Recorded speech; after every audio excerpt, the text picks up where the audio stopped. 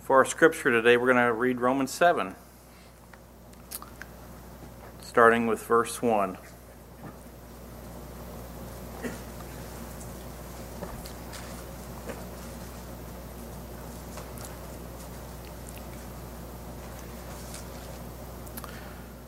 Know ye not, brethren, for I speak to them that know the law, how that the law hath dominion over a man as long as he liveth? For the woman which hath a husband is bound by the law to her husband, so long as he liveth. But if the husband be dead, she is loosed from the law of her husband. So then if, while her husband liveth, she be married to another man, she shall be called an adulteress. But if her husband be dead, she is free from that law, so that she is no adulteress, though she may be married to another man. Wherefore, my brethren, ye also are become dead to the law by the body of Christ, that you should be married to another, even to him who was raised from the dead, that we should bring forth fruit unto God. For when we were in the flesh, the motions of sins which were brought by the law did work in our members to bring forth fruit unto death. But now we are delivered from the law, that being dead wherein we were held, that we should serve in newness of spirit, and not in the oldness of the letter. What shall we say then? Is the law sin? God forbid. Nay, I had not known sin but by the law. For I had not known lust, except the law had said, Thou shalt not covet. But sin, taken occasion by the commandment, wrought in me all manner of concupiscence. For without the law, sin was dead. For I was alive without the law once, but when the commandment came, sin revived, and I died. And the commandment, which was ordained to life, I found to be unto death. For sin, taking occasion by the commandment, deceived me, and by it slew me. Wherefore the law is holy, and the commandment holy and just and good. Was then that which is good made death unto me? God forbid. But sin, that it might appear sin, working death in me by that which is good, that sin by the commandment might become exceedingly sinful. For we know that the law is spiritual, but I am carnal, sold under sin. For that which I do, I allow not. For what I would, that I do not. That do I not. But what I hate, that I do. If then I do that which I would not, I consent unto the law that it is good. Now then, it is no more I that do it, but sin that dwelleth in me. For I know that in me, that is in my flesh, dwelleth no good thing. For the will is present with me, but how to perform that which is good, I find not. For the good that I would, I do not, but the evil which I would not, that I do. Now if I do that I would not, it is no more I that do it, but sin that dwelleth in me. I find then a law, that when I would do good, evil is present with me. For I delight in the law of God after the inward man, but I see another law in my members, warring against the law of my mind, and bringing me into captivity to the law of sin which is in my members. O wretched man that I am, who shall deliver me from the body of this death? I thank God through Jesus Christ our Lord. So then with the mind, I myself serve the law of God, but with the flesh, the law of sin. Let's bow our heads together.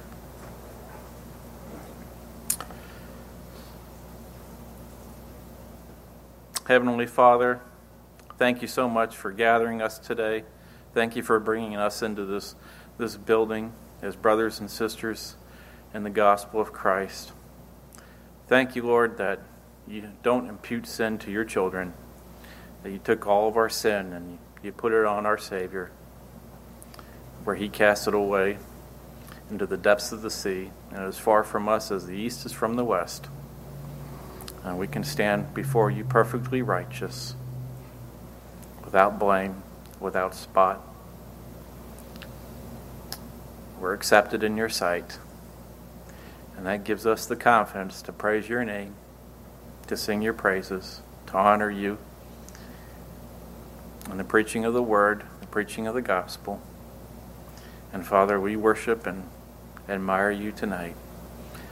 Father, we thank you for being sovereign over all things, for causing all things to happen.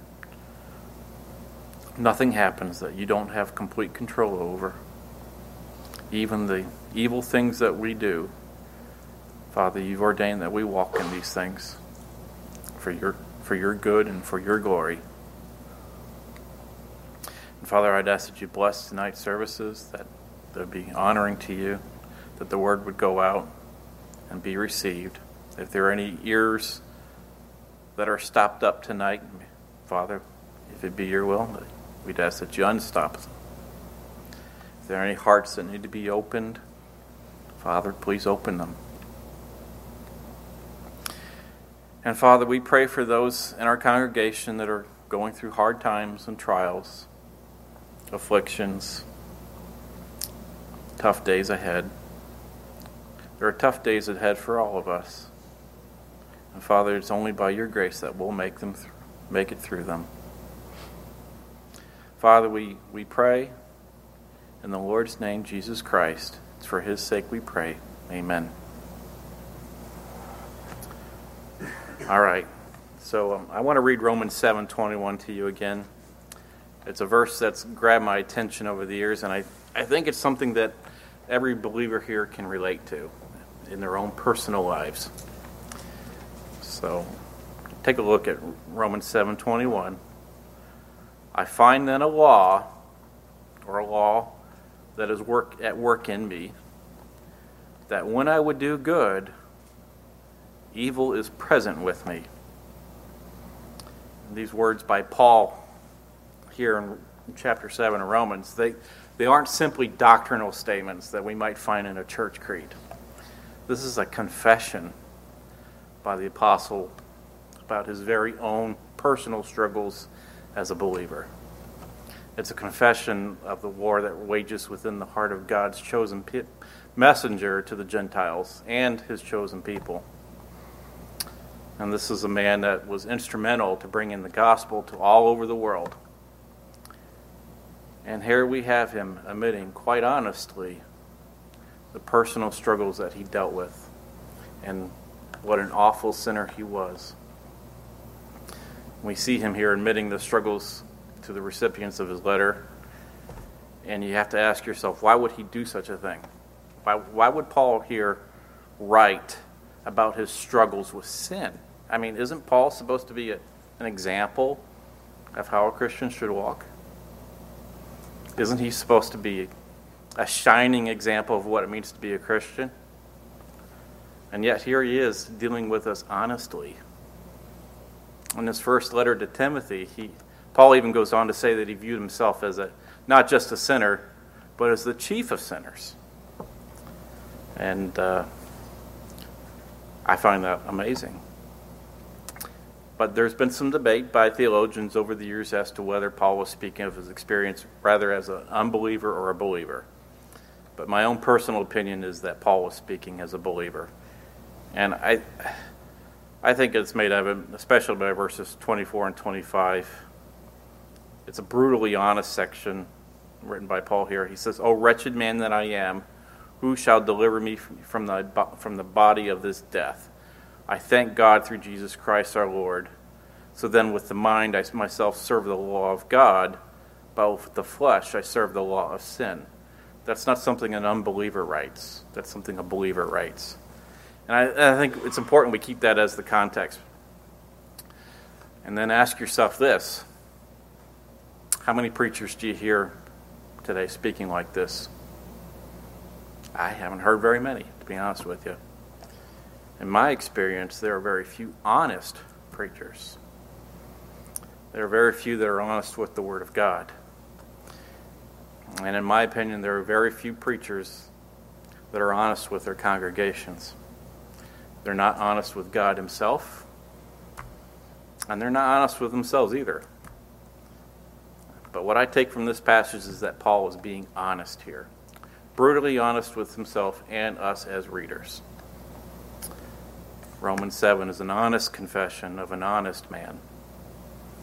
And when we read the scriptures, and it's not enough just to read them and comprehend them, but we need to apply the words of Scripture to the lives of the writers, and then we need to think about those words and then apply them to our own lives as well.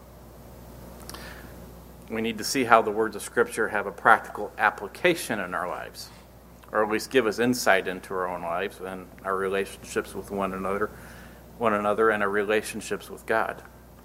And this verse, Romans 7:21, I don't just view it as a doctrinal statement by Paul. Everybody says the book of Romans is a great doctrinal book, and I agree. But to me, I also see it as a mirror, at least for me. And I want to be honest with all of you as I preach to you. What Paul is portraying here in Scripture is a mirror pointing back at me. It's a mirror that is reflecting to me my own inherent human condition as a believer who is resting in the imputed righteousness of Christ. And it exposes to me the enigma that is in all of us who believe.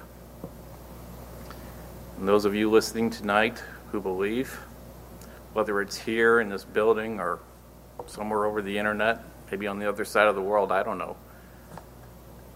And it's also a mirror that's reflecting back to you the wrestling and the warfare that occurs within your own hearts and minds. And this wrestling is the wrestling of our flesh with the Spirit. And some people like to say it's the wrestling of our two natures. I may or may not agree with that. I tend to agree with them, I guess. Some, they say it's what they call our carnal nature or our spiritual or divine nature. And theologians, that's another debate that goes on. They've argued over the word nature and whether or not believers have one or two natures, and I'm not going to get into that tonight. I see that as a nonsensical debate.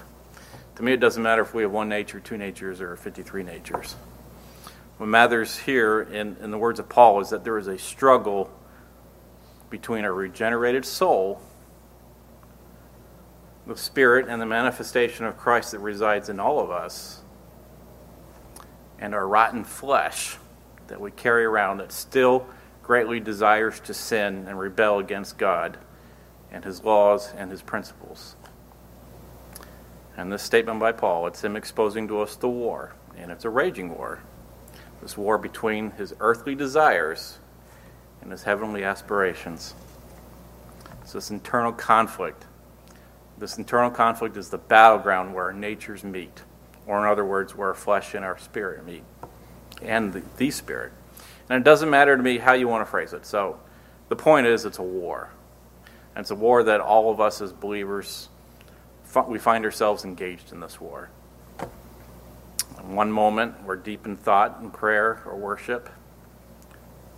Our hearts are lit on fire, thinking about the love of God. We come to meet for worship, to hear the gospel, to sing God's praises. We hear about the marvelous mercies of the Lord, the mercies of God to sinners. We hear about our God who's in the heavens, who does whatever he pleases. And we read about the suffering saint in the words of the prophet Isaiah. And then we see these prophecies fulfilled in the writings of the New Testament. We're brought to such great highs, such glorious highs. And our joy is so great that when we walk out of this building, sometimes we feel like we're walking on air. Do you ever feel that way? I do all the time. We experience joy when we contemplate on the things of the Lord. We rejoice in his sovereignty, rejoice in his plan of salvation and redemption. And we think such wonderful thoughts about God and his providence for such lowly creatures as ourselves. And then, moments later, even within a blink of an eye, our hearts can be cold. Ice cold. and consumed with worldly desires and pleasures of the flesh.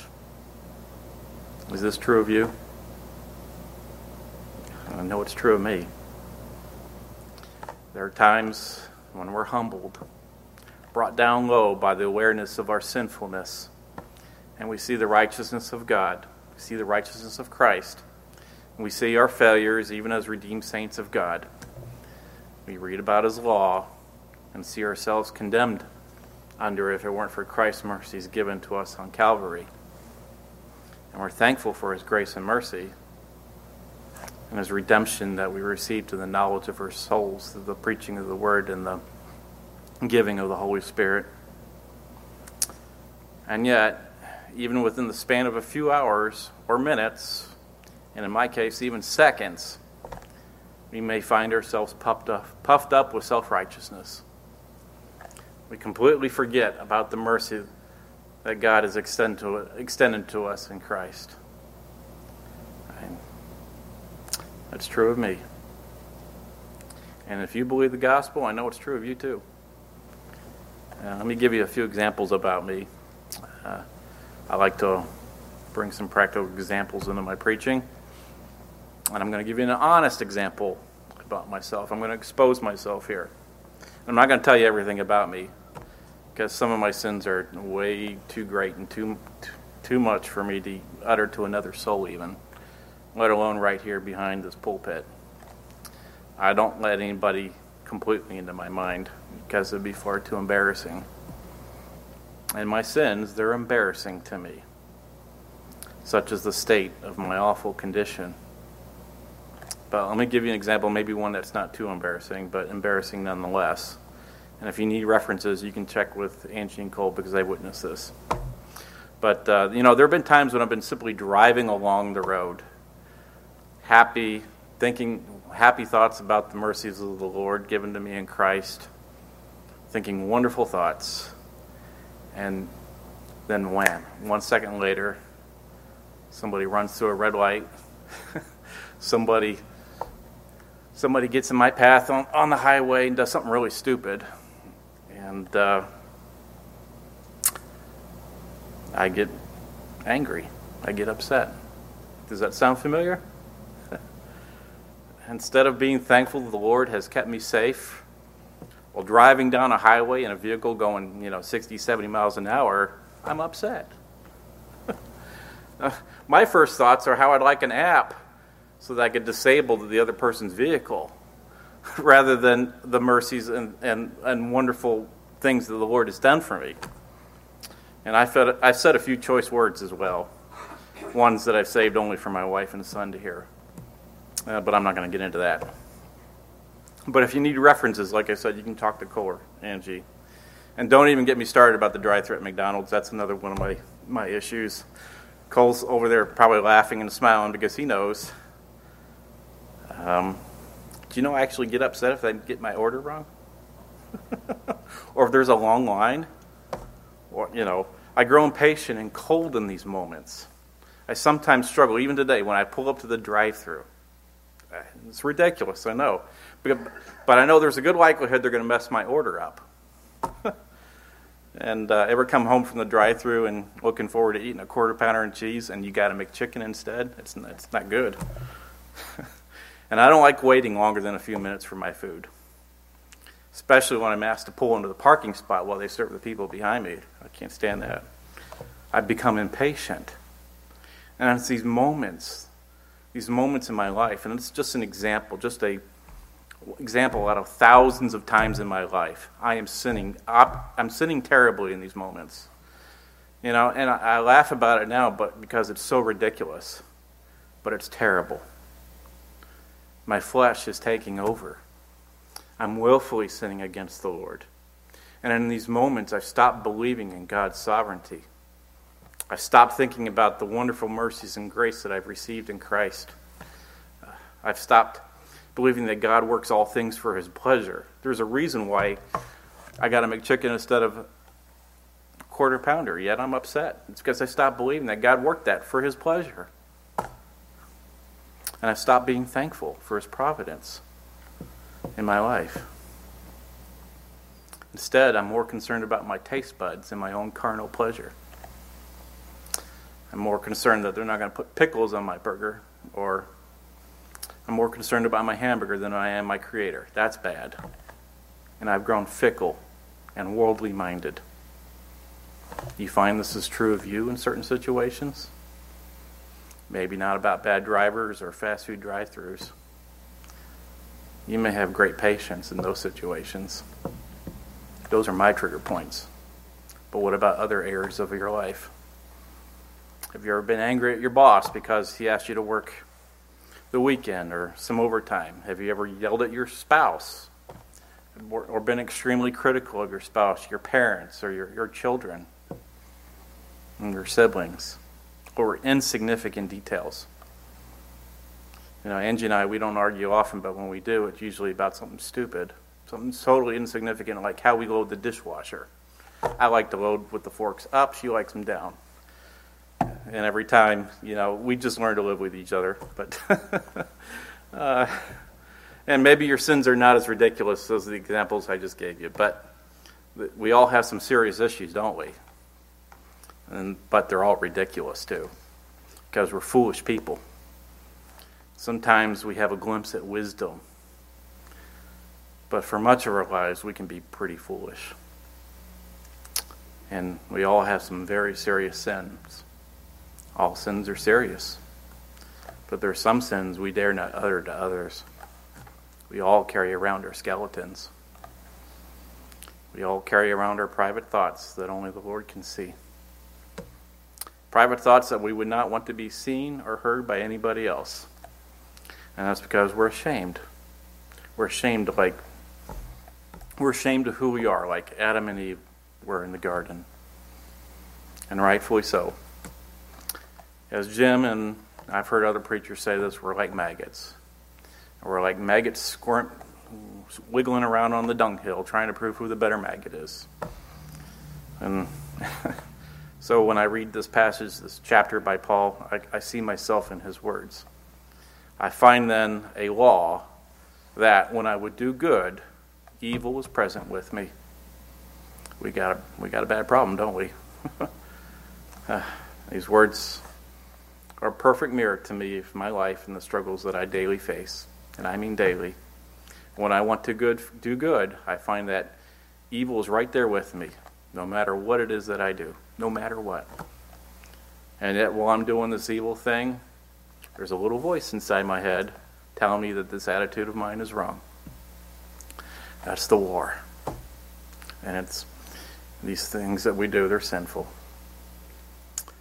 How terrible is it to be more concerned with pickles, mustard, cheese, and making sure I got the right amount of sesame seeds on my sesame seed bun from McDonald's than it is the things of God?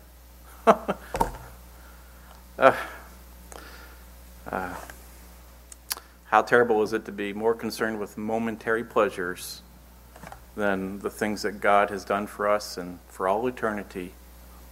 How terrible. And then he brought us into his presence, and we find ourselves in this warfare. We face this warfare daily as we travel on this journey. And those of us who believe we're all on a spiritual journey, John Bunyan writes about this journey in his allegory, The Pilgrim's Progress. It's one of my favorite books. I know it's Cole's one of his favorite books. And John Bunyan, or Christian, the character in the book, he talks about the things he encountered on his way to the celestial city. And as each of us journey on to this celestial city that is heaven, we all experience these oscillations in our hearts and minds. One day we detest the world, yearning for the sweet manifestation of God's love. And the very next day we find ourselves enmeshed in worldly affairs, grasping at earthly pleasures. And we find ourselves more concerned with what condiments someone put on our hot dog at a restaurant than the gospel of Christ. And then we find ourselves disgusted with ourselves for the attitude that we just had. And then we ask ourselves, am I even one of God's children? How can I, who claims to know the truth, be so sinful? How can I do this? Why do I do this? Why do I do the things that I do? And then I've often asked myself this, like Paul does here in this chapter, "O wretched man that I am, who will deliver me from this body of death?" We live in a state of paradox. We've been touched by Christ's love, but we're stung by worldly hatred. We carry a little wisdom around with us in our hearts and minds, but we also possess a whole lot of folly. We aspire for heavenly mindedness while tethered by earthly desires. And this tension, this dynamic tension between the spiritual and the carnal within us is what Paul's talking about here. This mystery, this conflict within us, it's part of the kingdom's mystery. And here in Romans 7, Paul is talking about the struggle of his fallen human flesh and the new heart has bestowed upon us through Christ's redemption and the indwelling of the Spirit. This tension is not an anomaly, rather it's part of our journey as Christians. We are this way by design. And I take comfort in the fact that this tension is evidence that we are indeed one of Christ's people.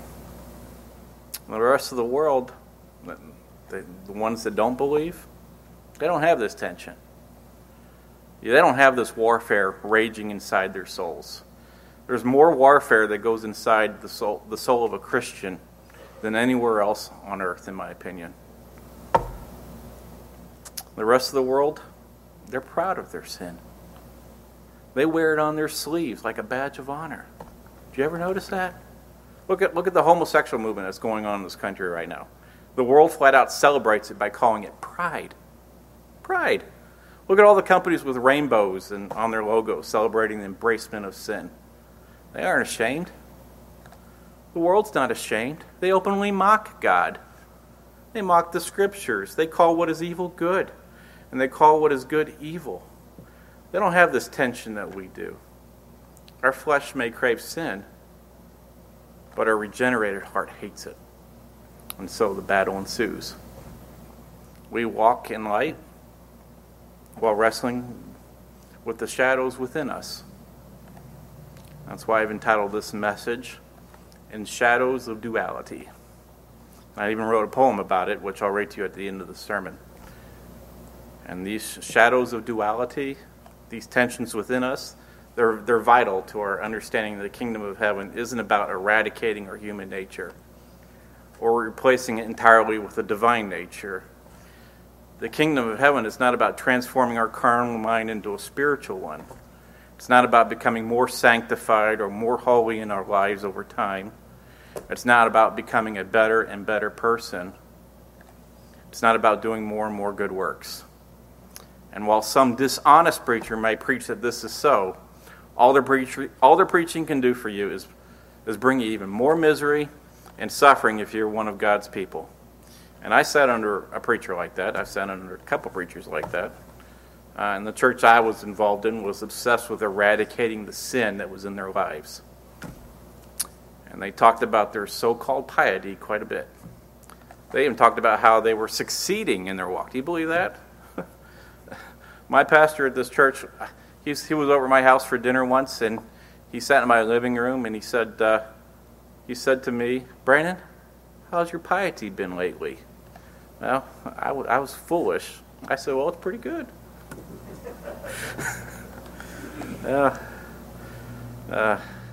I now refer to that pastor, my former pastor of mine, as in John Bunyan style, as Mr. Pious. But if we are truly honest with ourselves, we can't say they were good or pious people, can we? But I wasn't being honest with myself. I wasn't being honest with God. I wasn't being honest with Him. I don't hear a lot of honest talk like that coming out of churches today. They talk about how they are achieving victory over sin, not by Christ's accomplished work, but by their spiritual walk. So if I had been honest that day, what I should have told my pastor was, my piety, it's not very good. How's yours? This man was a Reformed Baptist, by the way. And all his preaching did for me was make me miserable. And I doubt there was any peace for him either, nor to whom he was preaching. And there was no peace for me.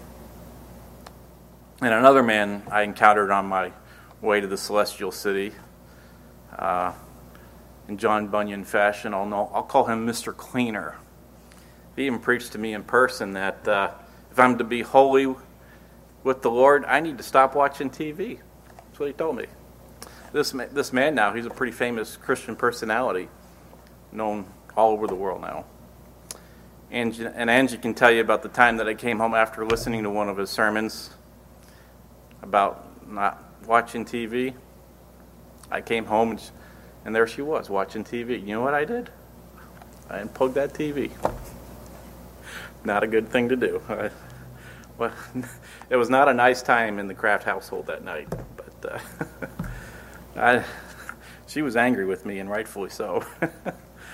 But you see, I was trying to win the war that raged inside my soul by striving to do more and more and more. I was trying to win that war by trying to accomplish the impossible, by trying to stop sinning, rather than resting in the accomplished work of Christ. And this view that my former church had, that essentially our heavenly walk is about becoming better and better within ourselves, well, that may seem attractive. It's attractive to theologians and Christians everywhere, even desirable. But it's not the path laid out for us in the Scriptures for us. But rather, if we are to walk rightly, if we are to sojourn successfully to the celestial city, we need to acknowledge the unchanging nature of our flesh and the ongoing war it wages against Christ and His grace. We have a terminal disease. Sin, it's like stage 4, stage 5 cancer. It's terminal. And we'll never, ever achieve a state of sinlessness in this world. We won't even come close to it. Not until we put off this body of flesh and join our Savior in heaven. And our walk is about looking to Christ, resting in His finished work, and recognize that we are completely incapable to rescue ourselves from the grip that sin has on our hearts and minds. We are incapable of saving ourselves from ourselves. Only Christ can save us. And indeed, here's the good news. He already has. And He did this through His atoning blood on Calvary. He nailed all of our sins to the cross. All of them, every single one that you'll ever think of, past, present, or future. He nailed every single one. And He did away with them forever. They'll never be brought up again. Your sins are as far from you as the east is from the west. And in God's sight, in His estimation of us, in His constitution of us, we are sinless. But in our own experience, we're rotten. We struggle. We fight against ourselves. We fight against God. And yet, paradoxically, we also rest in His grace. And we rest only enough for our flesh to fight against that grace once more. And this struggle, this warfare that goes on inside us, it's going to continue until the day we die and are released from this body of death. And Paul, as he writes here in this letter, he writes as an honest man. Here we have the greatest of apostles confessing to us who he is. And the Holy Spirit led him to this conclusion, and he writes about this agony within him, the agony that I share. Why don't I see this type of preaching today? I mean, we see it here, but I don't see it anywhere else. Maybe a few places, a few bright places in this world. But if we're going to be like Paul, each of us has to be brought to the same conclusion about who we are. That's the conclusion the Lord's going to bring us to. The Spirit leads us into this mystery, showing us the continuous struggle of these two principles within us. And this constant wrestling reveals to us the depth of our own vileness and the height of Christ's love. As we sink deeper into self-abasement and realize how deep our depravity really goes, we rise higher in the knowledge of Christ. And the more I come to know who I am, the more I come to understand what Christ actually did for me. His suffering had to be great because my sin is great. My sins are so great. My debt was so great. There was simply no way to repay what the Lord has done for me. And I'm not saying we should sin so that we should know Christ even more. That's not what I'm saying. God forbid, as Paul would say. And Paul asks in the previous chapter 6, shall we sin so that grace will abound? No, of course not. But if and when we do sin, and we will sin, grace will abound. Won't it? Won't it not? When we sin, grace abounds so much more. And the more we recognize our darkness, the more radiant and lovely Jesus appears to us. And the more I see my sin, the more I see the importance of the cross. The more I'm brought to the awareness of my depravity, the more I'm brought to the awareness of the riches of His grace. And the Lord teaches us through this continual struggle that grace and mercy can be only found in the gospel of Christ. It can only be found in His finished work.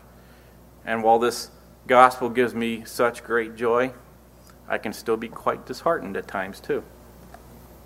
When I'm made aware of my sin, I disappoint myself.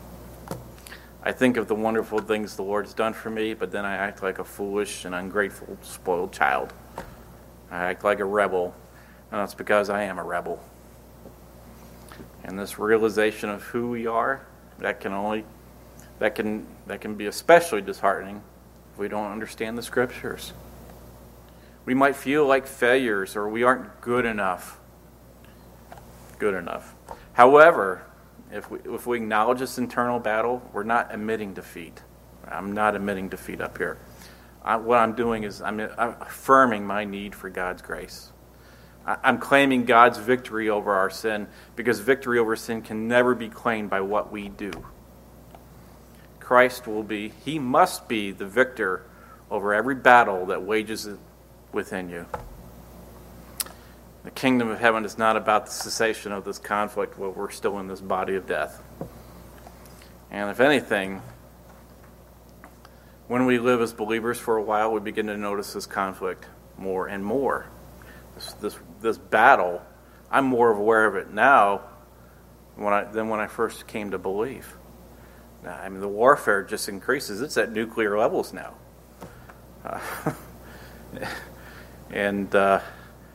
But as we grow older, we grow wiser, and we learn how to navigate this battle even better. We start to lean more and more into His grace. We daily confess our sins to our Lord in prayer. And in our hearts we kneel before His greatness and confess who we are as sinners. Our need of righteousness, our need of protection from the temptation of sin, and our need for our Savior to deliver us from that which tempts and sometimes seemingly devours us. And we confess our struggles to God and to one another. The wisdom of this journey we're on, it lies not in the eradication of our human nature or the sin that's still in our flesh, but the wisdom of this journey lies in the recognition of the battle and the submission to the transformative power of grace. And in doing so, we will have a growing desire to know and become like Christ. The battle's not getting any better. This conflict's going to be with us throughout the rest of our earthly lives. And if you want proof for that, just go talk to some of our members of our congregation who are getting up there in years, 80s, 90s, 100s. Ask them if they face struggles with sin all of their lives. I think they'll be the first to tell you that the struggle's still there. So I say to all of you listening tonight, let us take courage, be patient with ourselves, understanding that in every struggle and conflict within us, God's grace is at work. He's molding us into the image of His Son, Jesus Christ. And let us surrender our battles to the Lord. Let us recognize the Spirit's work within us and be thankful that this warfare is taking place within us. And use that along with Christ's victory on Calvary, as the basis for our assurance. Augustus Toplady, one of my favorite authors, wrote the following. Let me read it to you. Did the Spirit of God ever convince you of sin? Do you see yourself liable to the curse of the law and the just vengeance of God for the innate depravity of your nature and the transgressions of your life? Do you come to Christ humbled and self-condemned, sensible that unless you are clothed with the merits of Him, our elder brother, you are ruined and undone, and you can never stand with joy or safety before the holy Lord God? If so, lift up thy head. Redemption is thine.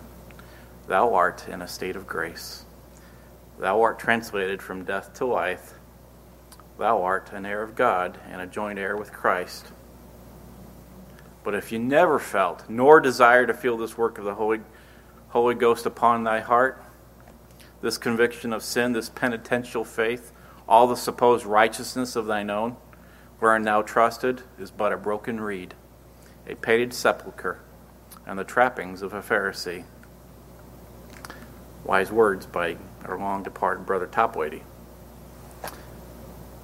So before I close, I just want to reiterate to you that I'm not saying we should take comfort in sin. Somebody might say that. I'm saying we should take comfort that there is a struggle. Take comfort that there is a battle raging inside our hearts. For if there was no struggle, we're nothing more than Pharisees. All right, here's the poem I want to read to you. And the poem is...